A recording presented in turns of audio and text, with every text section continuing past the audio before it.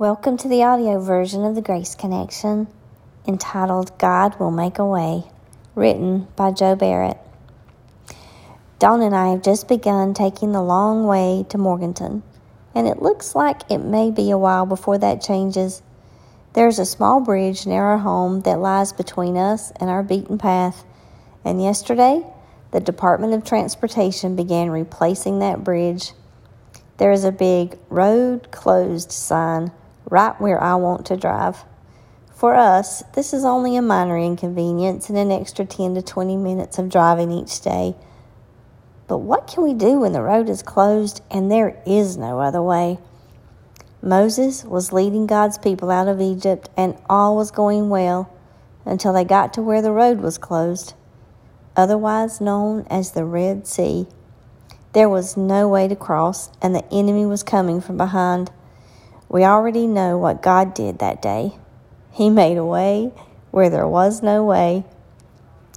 Isaiah 43:19. Behold, I will do a new thing. Now it shall spring forth. Shall you not know it?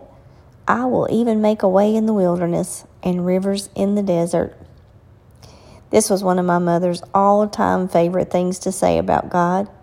He will make a way where there is no way, she would remind people. The most of the time, she would follow that statement with an example of when God did that in her life. There was the time she asked God for a big box. Lord, she said, I sure would love to have a big box to put this stuff in. And a few minutes later, someone knocks on her front door and says, Miss Barrett, I was just driving by your house and wondered if you might could use this big old box I have. There were many other such examples she would share from time to time. Just when we think there is no way, there's no way we can get through, God will do a new thing. He makes a way in the wilderness.